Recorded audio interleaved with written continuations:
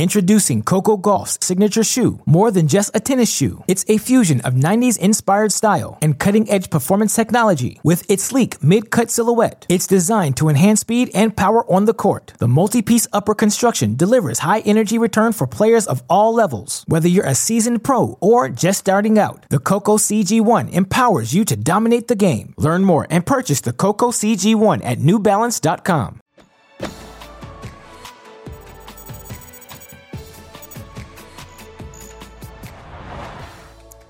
Another day of spellbinding tennis wraps up at La Caja Mágica, the Magic Box in Madrid. Welcome to TC Live, our half-hour post-game show to get you caught up on all the big news. Plenty of highlights and interviews on the way. Plus, we will look ahead to Roger Federer's return on the red dirt and see the very first court Ash Barty played on.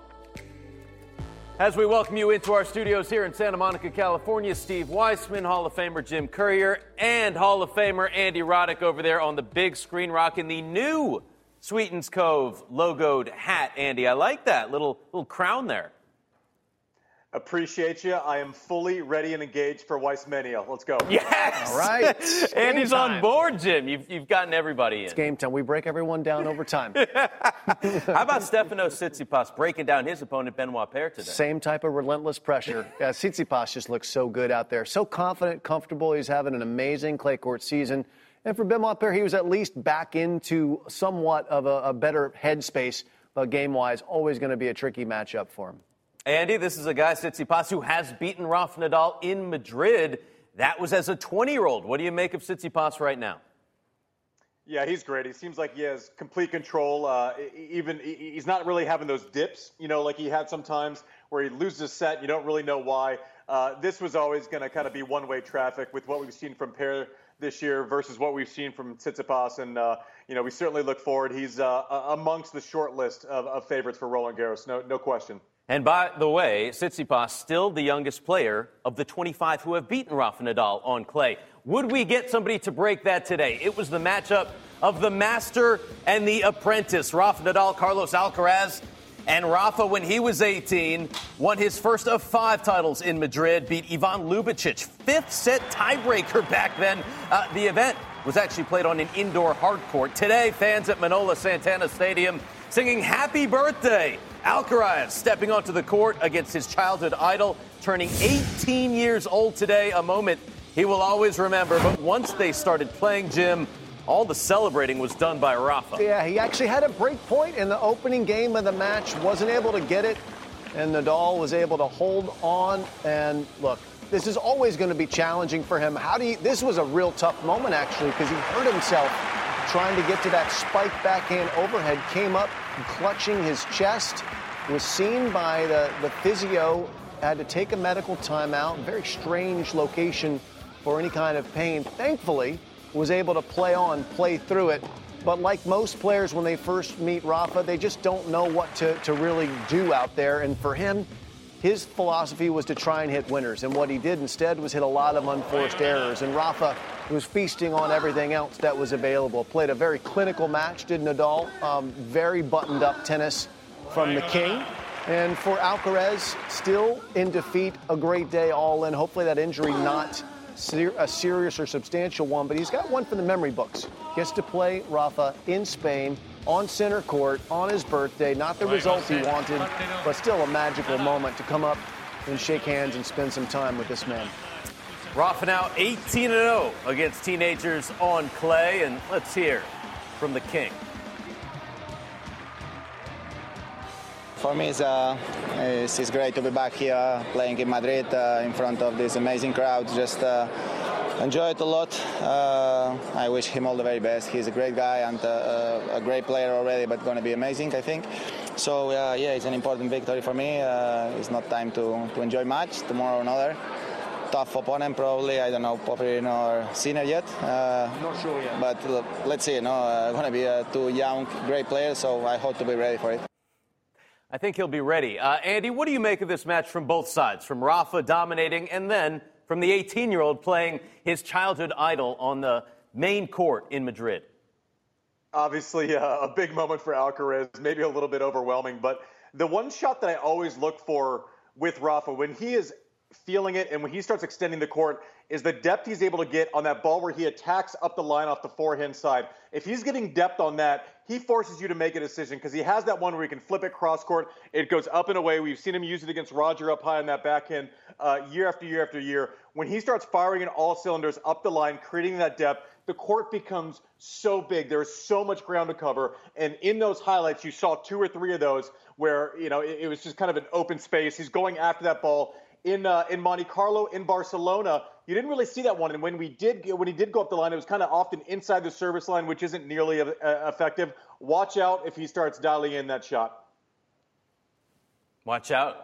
I'm watching out. Also watching out for his second serve, which was problematic for him in Monte Carlo. Didn't have seemingly any troubles with that. Hopefully he's put that aside. Remember, he had 7 double faults in his loss to Rublev in Monaco. So anyway, looking better for him, but the beat goes on, the draw goes on. He's going to have to keep rolling. I'm curious, just because he called Alcaraz the future of Spanish tennis on Instagram after that. How much pressure is he putting on this 18-year-old? Shots fired. Davidovich Fokina is furious. I can see the press, Andy. What do you think about that?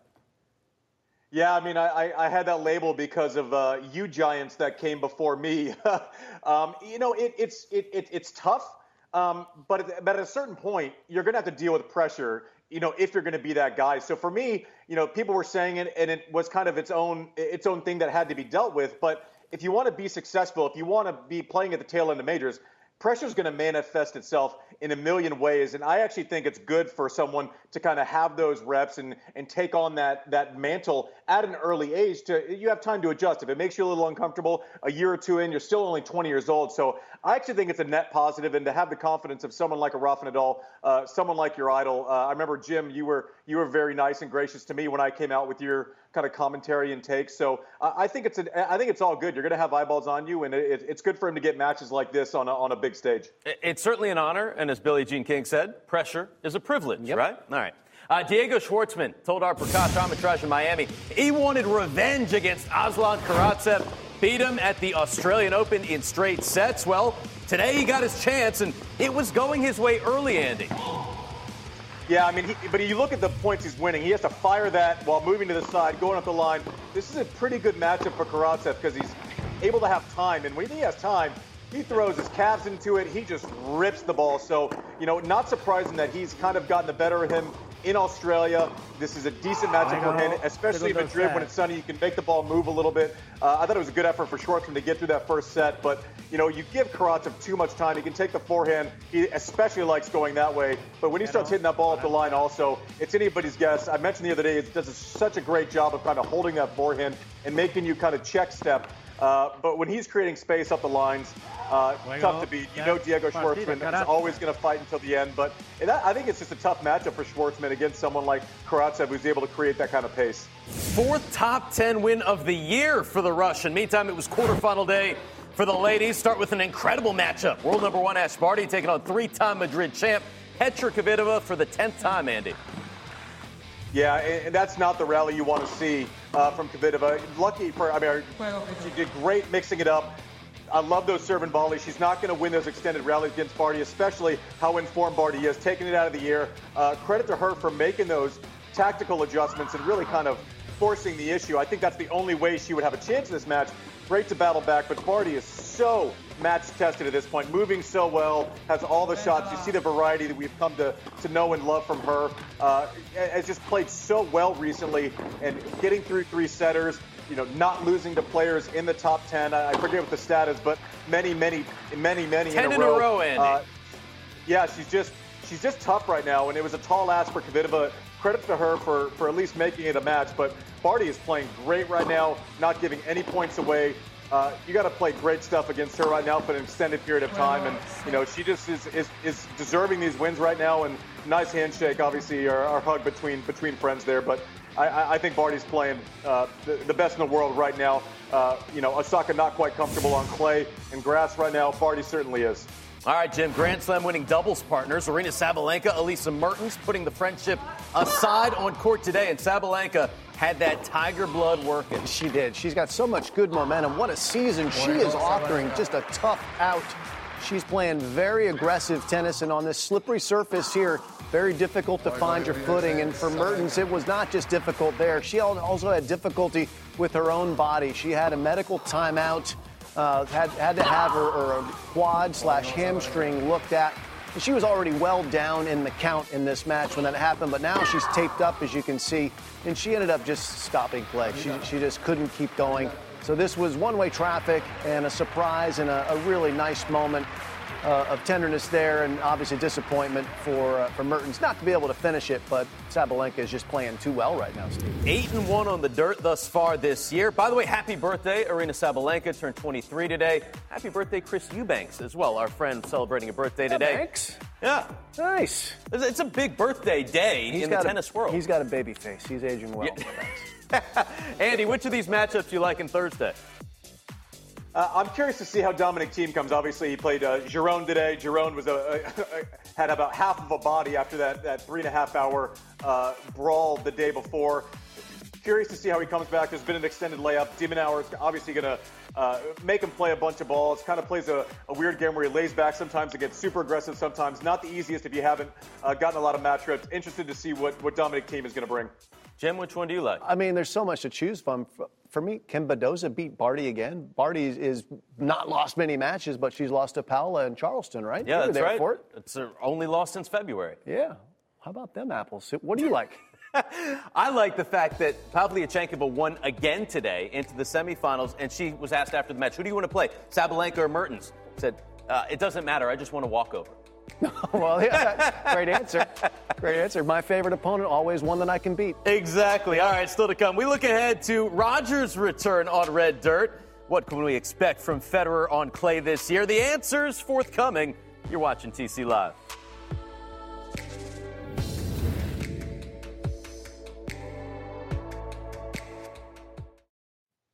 Introducing Coco Gauff's signature shoe. More than just a tennis shoe, it's a fusion of 90s inspired style and cutting-edge performance technology. With its sleek mid-cut silhouette, it's designed to enhance speed and power on the court. The multi-piece upper construction delivers high energy return for players of all levels. Whether you're a seasoned pro or just starting out, the Coco CG1 empowers you to dominate the game. Learn more and purchase the Coco CG1 at NewBalance.com.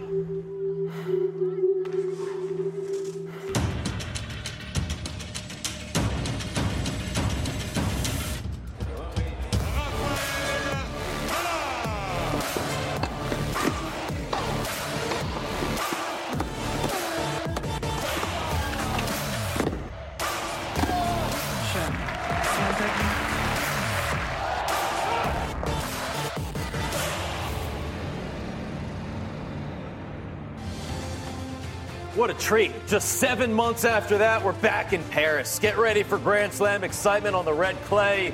Don't miss extensive daily live coverage of Roland Garros on Tennis Channel and TC Plus beginning Sunday, May 30th. Well, before Paris, Roger Federer is going to play Geneva. So he's going to get a little tennis on the red clay in before going to Roland Garros. Has that one title there in 2009. But reading the tea leaves may not sound great for Roger right now. Take a look at this quote from Team Fed and his coach, Severin Luthi, saying that Roger, in terms of fitness, is lagging behind. It's always special for us to play in Switzerland, but what do you make of this, Jim? Not great news if you're a Roger Federer fan, which most of us are. Fitness is going to be the biggest factor for him going forward because he won't lose his artistry with the racket. He just might not be in position to hit as many great shots if his fitness isn't there. And if they're concerned about fitness also, what kind of fitness questions are they? Is it a question of health? Is it a question of we're behind on our cardio and we're concerned about best of five? There are lots of different sort of layers to peel with that, and we don't have that info. Well, we got to bring in Paul Anik on TC Live, although he's been waking up pretty early. But yes. He would give us some more intel. But it's worrisome. There's no doubt about it. Severin Luzzi said that he hasn't been able to train like he would like to heading into a major tournament. Mm-hmm. Andy, so, I mean, if you can't do that, what are your expectations for him at this stage heading into Geneva and Roland Garros? Well, what I will tell you is Roger throughout his career has not played events that he's not ready to play. He has been fine sitting out weeks, months, especially late in his career. He's been very pragmatic about what he plays. At this point in his career, what this tells me is he wants to play in front of his home crowd. He wants to play Roland Garros. Maybe he doesn't know what next year brings. And for me, if he's not feeling fully fit, this says he wants a chance to potentially say goodbye to Roland Garros if next year doesn't happen. And that's something we don't know at this point, but completely out of character for Roger and his team to kind of go into something without feeling prepared. They're lowering expectations, which, I mean, that's good for Roger, right? So you go in, you say, we're not as fit. Whatever he does is a little bit of a bonus. I don't think you can lower expectations for Roger. I don't think you can lower his expectations. I mean, he'll be realistic and understand if his body's limited what it's there for. But all of this, clay is just a preamble to the main course, which is the grass court season. That's what he's really trying to get himself ready for, Andy, for sure. I don't know that he's that concerned about results as much as how does his body come off the clay and into the grass. Yeah, match reps are just completely different. Jim's absolutely right. So playing a couple practice sets, going through your fitness, it's just not the same as actually getting match value. So getting in Geneva, take your lumps. Hopefully you win some matches. Go to Roland Garros. See how your body feels over best of 5. But, yeah, that's a base layer for the run that he wants to make at Wimbledon. That's his best shot of a major by far at this point in his career. Absolutely. He's played 2 matches in 16 months. Yes. So we shall see. But hopefully get some matches in Geneva, home country, got the vibes going there. Then we head to Roland Garros. Roger Federer auctioning off some Grand Slam memorabilia to benefit his foundation, including, Andy, the shoes he wore in a certain Wimbledon victory back in 2005. Your memory? Man, screw those shoes. We don't need to see those things. I can tell you who's not going to bid on those. That guy? That guy right there. I will not be bidding on those. I can promise you that, Steve. I never want to see those shoes again. Those shoes are up for auction. Also, the outfit he wore when he won Wimbledon in 2007, I believe, and also the Roland Garros outfit from 2009. It's amazing stuff for collectors. I mean, you see a lot of people that have Muhammad Ali's boxing gloves. I mean, this is along those lines for a tennis fan who loves Roger Federer. It's a piece of history. A lot of that stuff you'll actually find at the International Tennis Hall of Fame when you get a chance to go visit. That's back open again here this summer. So it's cool that Roger's making this available for fans and doing it for his foundation. Collection estimated to be worth more than $1 million. So good stuff for Roger. Oh, Andy's still thinking about it. Those shoes, get rid of them.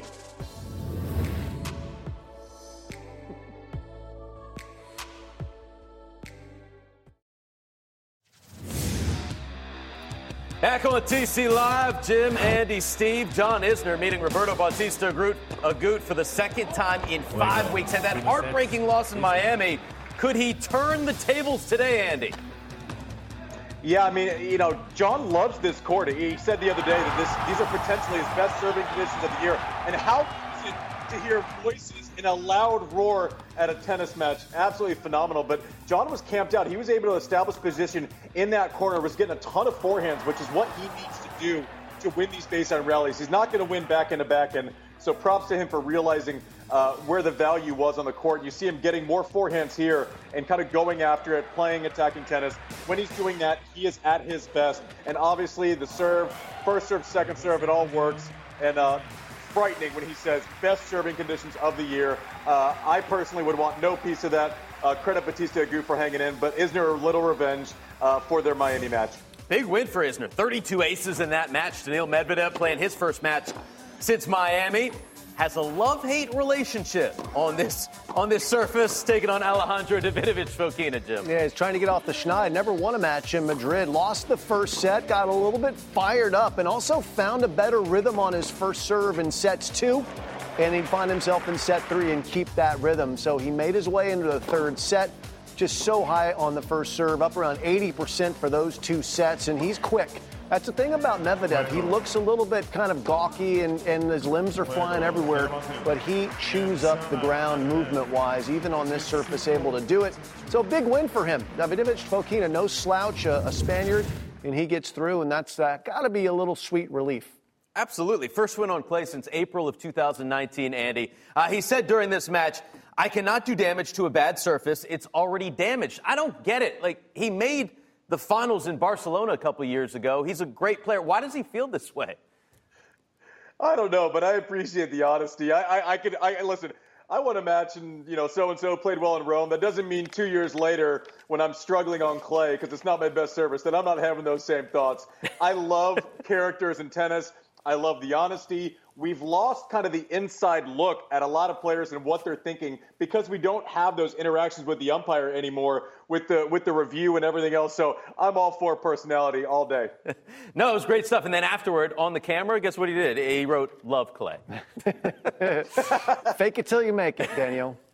Time now to enter the social net. And speaking of Clay, Roland Garros, good news. We're going to have more fans this year, Jim. Take a look at that. That's right, 1,000 fans per court, and that will increase as we get to the quarterfinals, according to the sports minister. They anticipate 5,000 fans on both Susan Lenglen and on Chatrier once we get out to the second week. So that's great news. Last year it was 1,000 fans, period, allowed for the tournament per day. So that's wonderful for everyone involved. That's going to fill the coffers of the FFT a little bit more, which is great. But more than anything, it's going to fill the grounds with energy, and everyone's going to enjoy that, especially the players.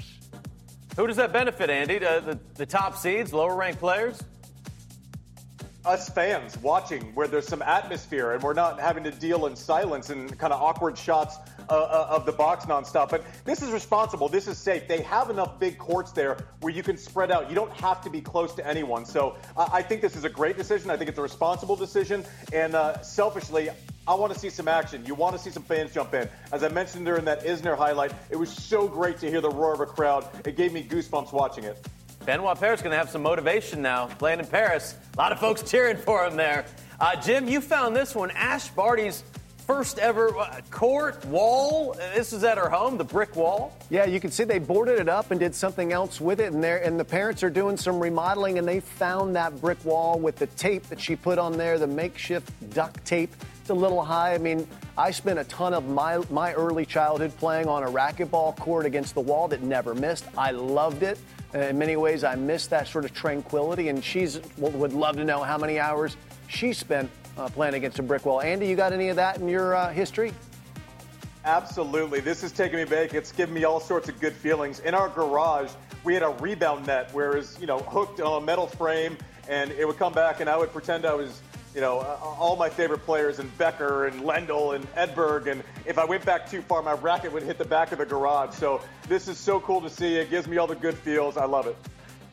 That's great stuff. Love to hear those stories, and the wall never misses. Never misses. A champion for all time. This is our schedule on Thursday, beginning bright and early, 5 a.m. Eastern, of course. We've got Ari and Nick on our Bally's RSN coverage. TC Live coming at you, 5 Eastern.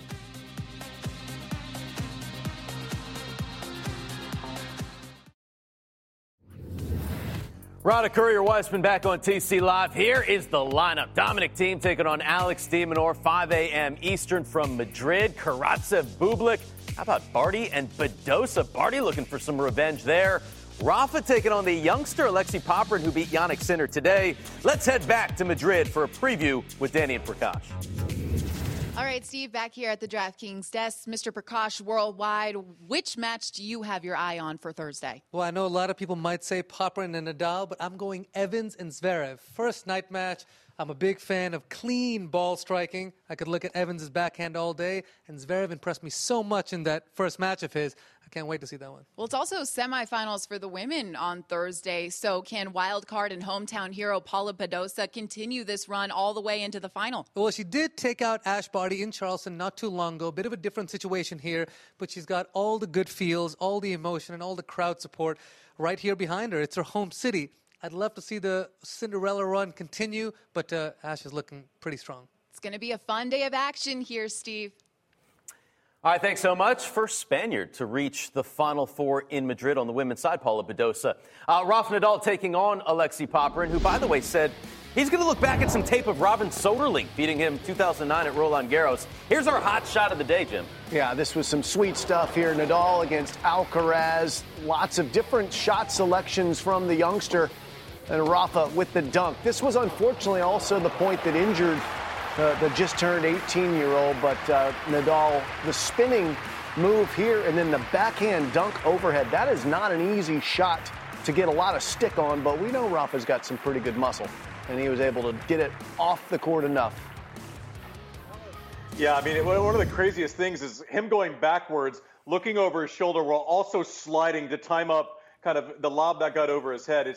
There's so many things about Rafa Nadal that we take for granted. I know the highlight was about the backhand smash, but just the seamless transition from net, moving forward, gets over his head, comes back, seamlessly times it, gets neutral right away. I mean, the guy's just an artist. He does it all, and he's looking for his sixth title here in Madrid, which, by the way, trails all the other ones, right? I mean, it's got multiple, more than 10. Just 6. That's it. Just 6. Poor guy. At one place. I mean, nothing. All right, Andy Roddick back on the show tomorrow. Jim, you've got the day off, right? Not from calling matches, but I'll miss you guys. Weissmania will have to live without me. All right. We'll take a day off for you, but we'll have you back on the next day. Please invite. Thanks for watching TC Live.